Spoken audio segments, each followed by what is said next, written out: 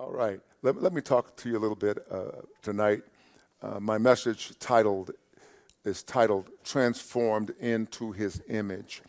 Now, the backdrop of all of this is that you and I need to be discerning of the times in which we live. You must discern the times. You don't want to just walk around every day not being aware of what's going on around you. And you also want to remember the words that we have preached a number of times here. Truth doesn't take sides. So you want to make sure that you are representing the Lord, representing the Lord every day. You are a representation of Jesus Christ in the earth because you and I are His body. We are His body. And we are taking our orders from the head. Now, listen to this. My feet have never taken orders from any one of you, ever. They always take orders from my head. My hands do that. My eyes, my mouth, always take orders from my head.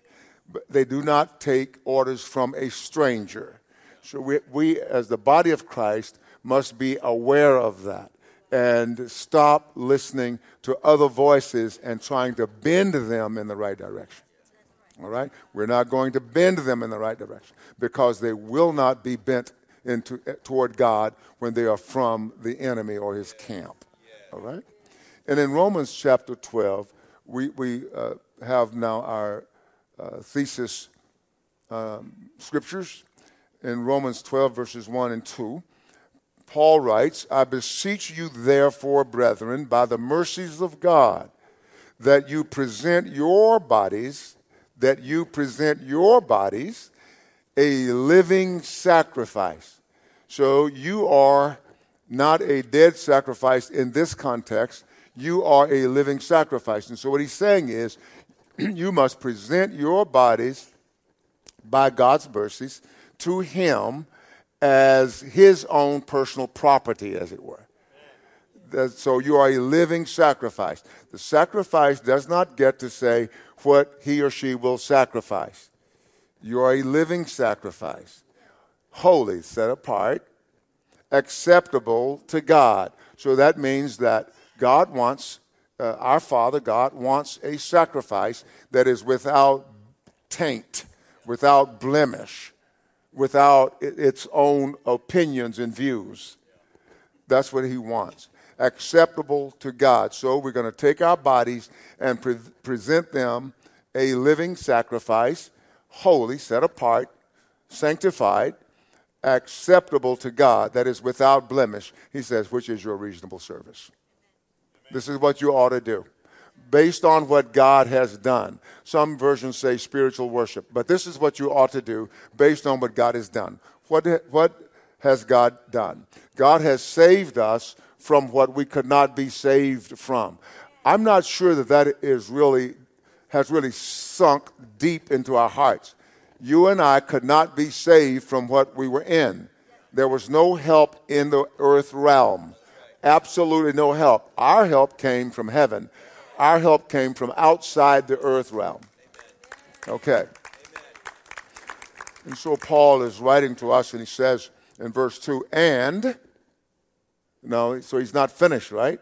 That's pretty steep order here, but he says, and do not be conformed to this world. In other words, he is saying, don't let the world shape you. Don't let the world's views, philosophies, or demands shape you. Now, there are those who will hear what I'm saying and go out and say, yes, but. Qué lástima. What a pity. What a pity. You should never do that. You should never do that. Never, ever. You say, well, that's just his opinion. No, it's not my opinion. It's the Word of God. I'm reading the Word of God objectively. That is, this is what God is saying. This is not going through Don Lavelle's filters. Do not be conformed to this world. So what does this indicate? It indicates that the world is trying to shape you. You are the world's target. The world's not trying to shape its own. It already has them. And he's already shaped them, and you know what? They're in bad shape. But you and I are the world's target, the enemy's target. So do not be conformed to this world. So we're going to change direction. We're not going to be conformed to this world, but be transformed. Be transformed. Be transformed. You cannot be transformed just by coming to church. You will not be transformed by that. You can be a church goer and go to church until Jesus comes and still be lost. But be transformed. How? By the renewing of your mind. So our minds are in a constant renewal process. We are being constantly renewed in our minds, our thinking, how we think, how we form our thoughts. This is what God wants us to do, is to be transformed by the renewing of our mind, that we may prove, or you may prove, what is that good and acceptable and perfect will of God. So God is saying is that he actually puts us into the world sphere. We work there every day, and we are to be a living sacrifice there. That's why oftentimes we go through all kinds of difficulty. And this was my message tonight, right? So we go through all kinds of difficulty. The world accuses us. The world attacks us. The world does not give us what we deserve to have, because the world has another agenda than God. And so he says here that you and I may prove. And so how can we prove if we're not tested? That we may prove what is that good and acceptable and perfect will of God. To be transformed by God is a permanent work. I believe that. There are those who believe opposite, but I would like to say, full-throated, they are wrong. I'm not right in everything I say, but to be transformed by God is a permanent work. See, God does not call us to give us a partial salvation, in the sense that our salvation is total, and it is full, and it is free to us. It is. Now, as I gave an example a few days ago, speaking of the blessings of God that are ours now, and then more to come. See, I have not contradicted myself. So God has given us every spiritual blessing in the heavenly places in Christ Jesus. So it's all ours. What if I were to say to you, come, let's eat dinner, and you sit at the table, and I bring you a plate as big as this desk, and I put a good, properly grilled ribeye on this, and it's as big as this desk. And I said, it's all yours. And rather than you say, I'm sorry, I can't eat it, I'm leaving the table. No, just eat what you can. Eat it a bite at a time, because it's all yours. And this is what God wants the church to understand. It's all yours. So the work is a permanent work. We are experiencing it incrementally, step by step, day by day. But the transformation is already ours, and it has already begun. So what does this bring to the believer? What does this mean? It means that you are not to be conformed to this world, but be transformed, continue to operate with God, with the Holy Spirit, in this renewing of your mind, so that your thinking is not like it was before.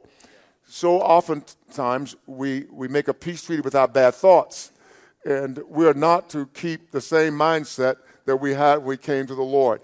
And we're not to receive the mindset of those who don't know the Lord, or those who are very immature. All right.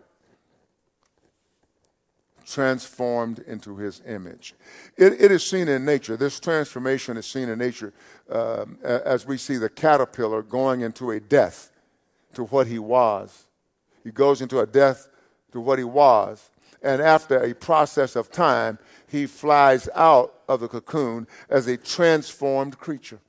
And so we see sort of in nature what God expects of us. He flies out as a transformed creature. He has been metamorphosed.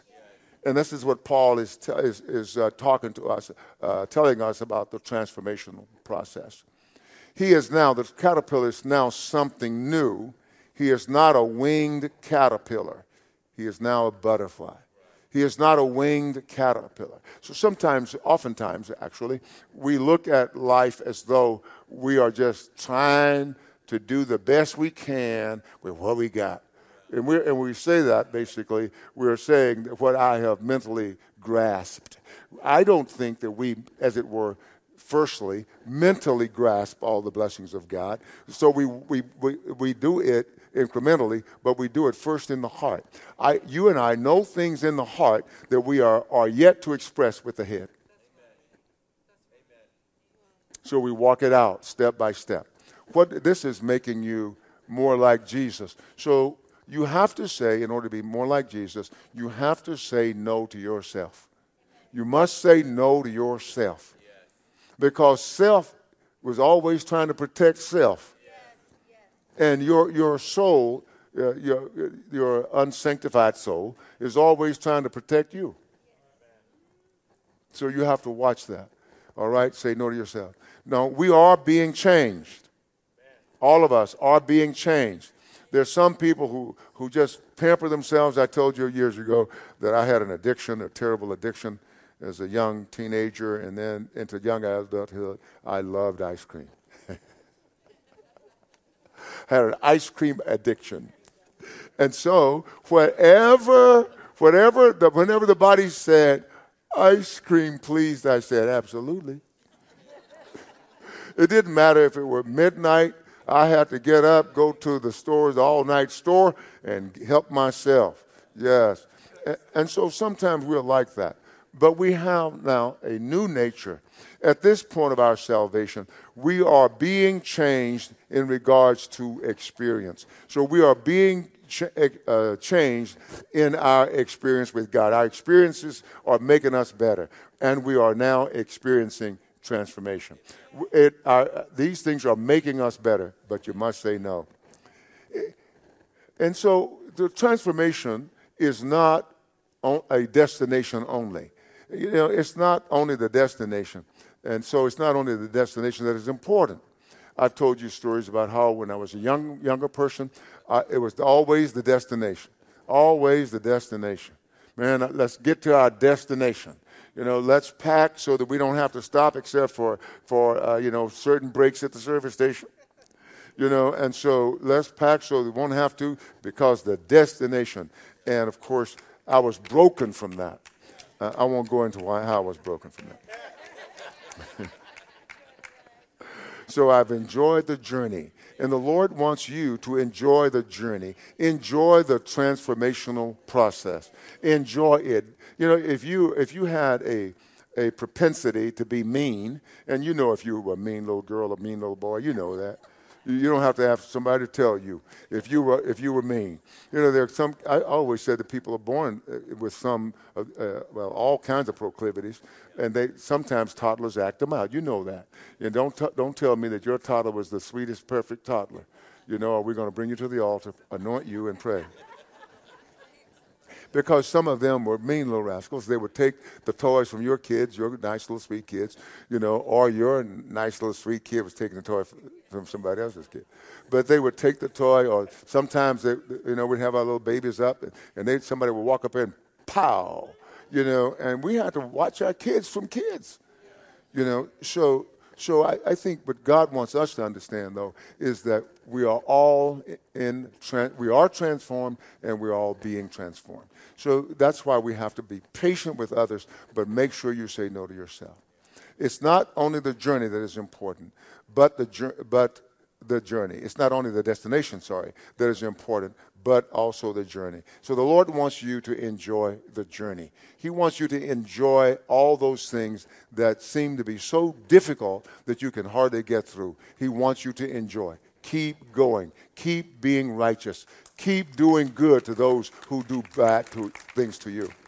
Keep love, joy, peace, gentleness before you and in your heart. The kindness, faith, self-control. long-suffering. Keep that. These are the fruits of the Spirit, or the fruit of the Spirit. And the fruit of the Spirit is none other than Jesus Christ. So Jesus Christ is expressed in your love for others, in the joy that you express when you are going through difficulty, the peace that you have in troubled times, the gentleness that you have, the kindness, etc. So God wants that from us. You say, Pastor, I know that. Well, let's walk in it. Now let's walk in it. Let's walk in it. Let's walk in it. And so here in Galatians chapter 2, verse 20, Galatians 2:20, we're going to probably all quote it, but those of you who quoted by the KJV, you let us quote it by the other verse. Y'all get us all mixed up. Have you ever noticed that I learned most scriptures, King James, the Authorized Version. I learned almost all of my scriptures, and now I have memorized them so that I don't say thy, thine, whithersoever. I use more modern words, but the King James is sort of the language of my soul also. I just don't express it like that. In Galatians 2:20 says, I have been crucified with Christ. Now notice what he says. I have been crucified with Christ. It is no longer I who live, but Christ lives in me. And the life which I now live in the flesh, I live by faith in the Son of God who loved me and gave himself for me. So crucifixion brings about change. It is inevitable. It's unavoidable. So crucifixion does. So when Jesus was crucified and he died, Jesus was no longer, as many of us would say, he's no longer a Jewish carpenter. So your boss, your Lord, is not a Jewish carpenter. So he's no longer a Jewish carpenter. Jesus is the first fruits of a new humanity, of a new kind of humanity.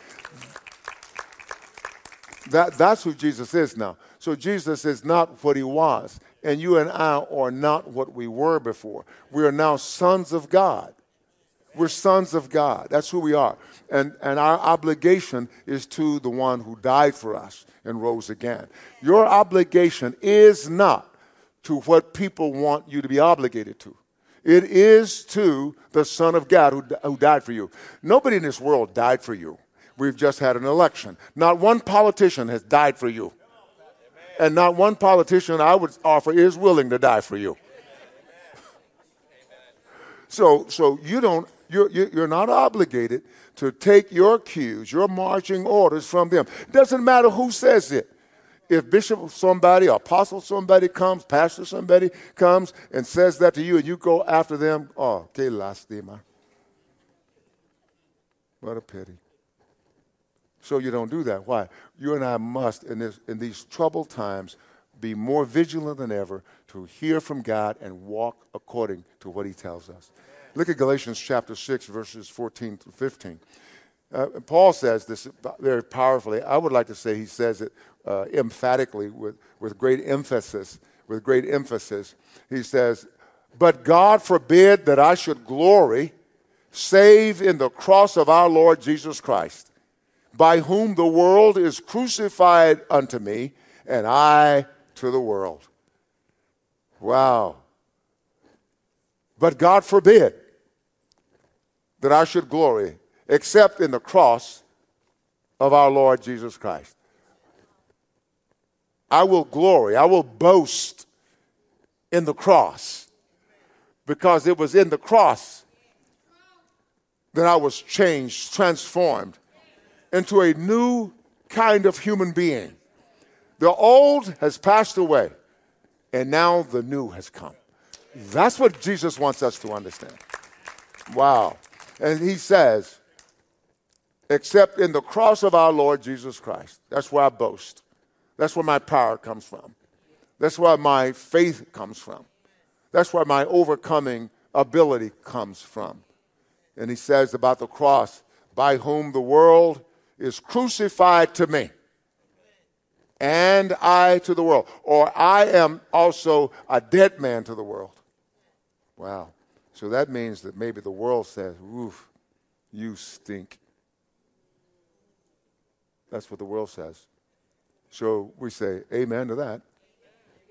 For in Christ Jesus, verse 15, for in Christ Jesus neither circumcision nor uncircumcision avails anything, but a new creation. We are a new creation. And that's the only thing that can avail anything, is a new creation. And that's who we are. So you might say to me, I know that, but are you walking in it? Are you walking in it? The cross is God's instrument of transformation. The cross is God's instrument of transformation. Paul says, but God forbid that I should glory except in the cross of our Lord Jesus Christ, by whom the world is crucified to me and I to the world. The cross is God's instrument of transformation. Why? Because you, there at the cross, died to everything you were. At the cross, you die to everything you were. This is not for an intellectual argument. There are a lot of us who know these things intellectually, but until you know them in the heart, they avail nothing. And one way God causes you to know them is by taking you through difficulty. Through difficulty. Have you noticed we always talk about going through difficulty, but I think sometimes mentally we're thinking we went to difficulty. We were delivered to difficulty, but no, we go through difficulty. And let's look at Matthew chapter 17, couple of verses, first two verses. And after 6 days, Jesus took with him Peter and James and John, his brother, and led them up a high mountain by themselves. And he, Jesus, was transfigured before them. And his face shone like the sun, and his clothes became white as snow.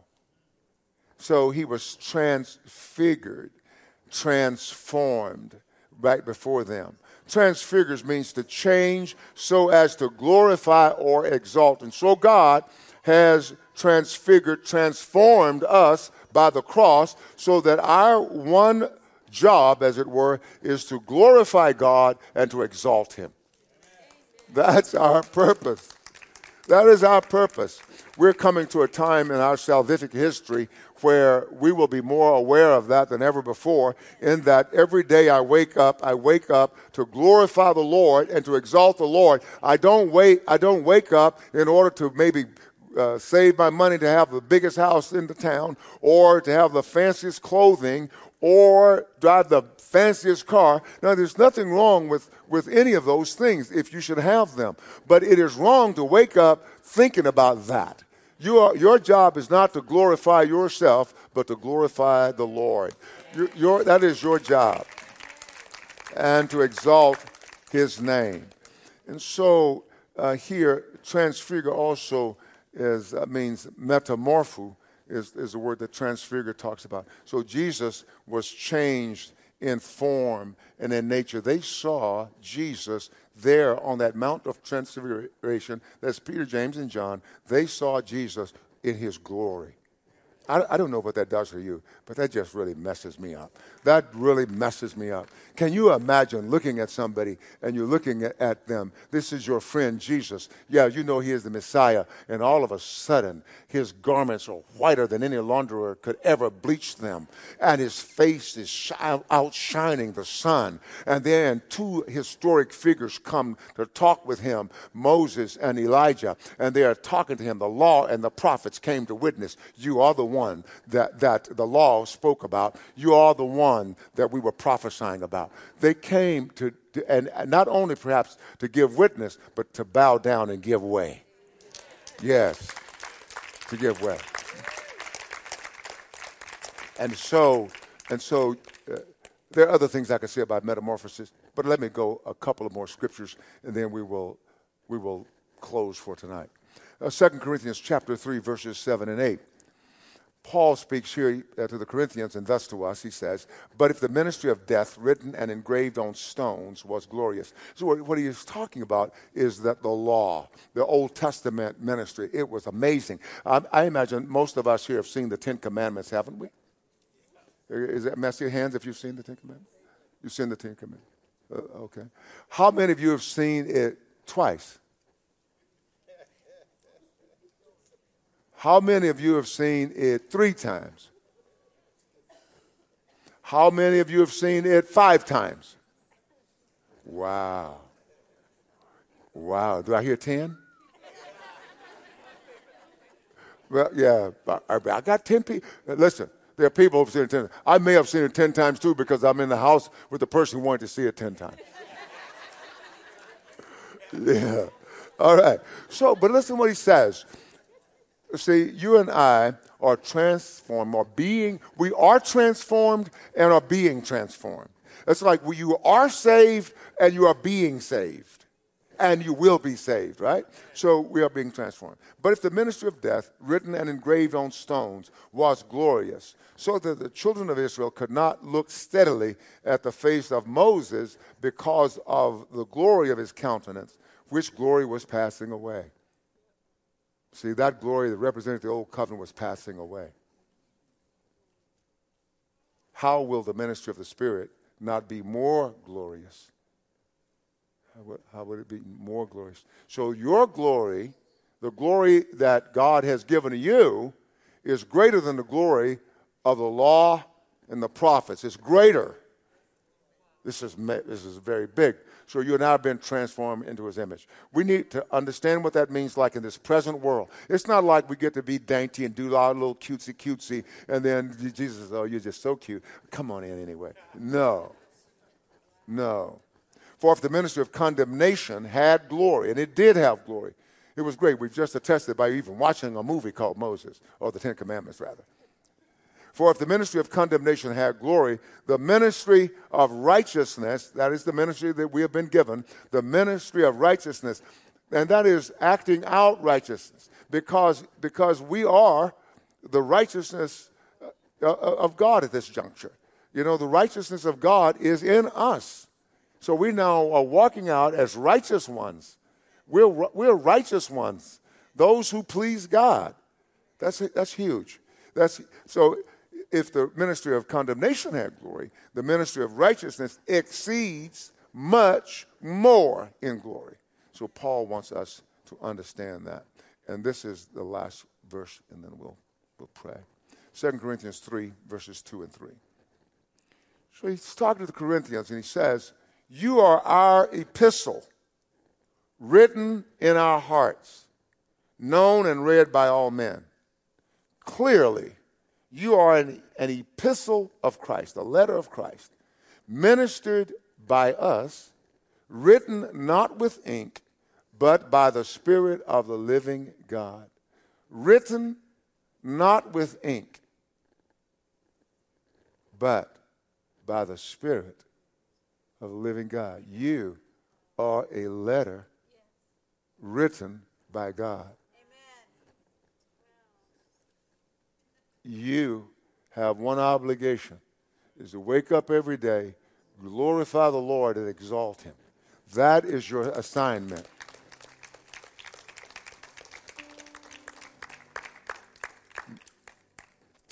He says, you're written not on tablets of stone, but on tablets of flesh. There is the heart. Glory, glory, Lord. That's what God wants you to know. What do he want you to know? He wants you to know Jesus. But we all of us, with unveiled face. Moses had a veil over his face because his glory was passing away. He didn't want the children of Israel to see the glory was passing away. But it was a prophetic passing away. That has given way to who we are. This is what God wants you to know. And once you really know it, I don't think a bump on the head can take it away. Because it's not just in the head, it's in the heart. That's why Alzheimer's can't take it away from people that I've seen in nursing homes. They don't know who they are. They can't tell you their name. But start to sing Amazing Grace. They'll sing every stanza. Thank you, Jesus. Thank you, Jesus. But he says, but we all, with unveiled face, beholding as in a mirror the glory of the Lord, are being transformed into the same image. Beholding as in a mirror the glory of the Lord, are being transformed into the same image. From glory to glory, just as by the Spirit of the Lord. The Spirit of the Lord. Wow. Thank you, Jesus. Thank you, Jesus.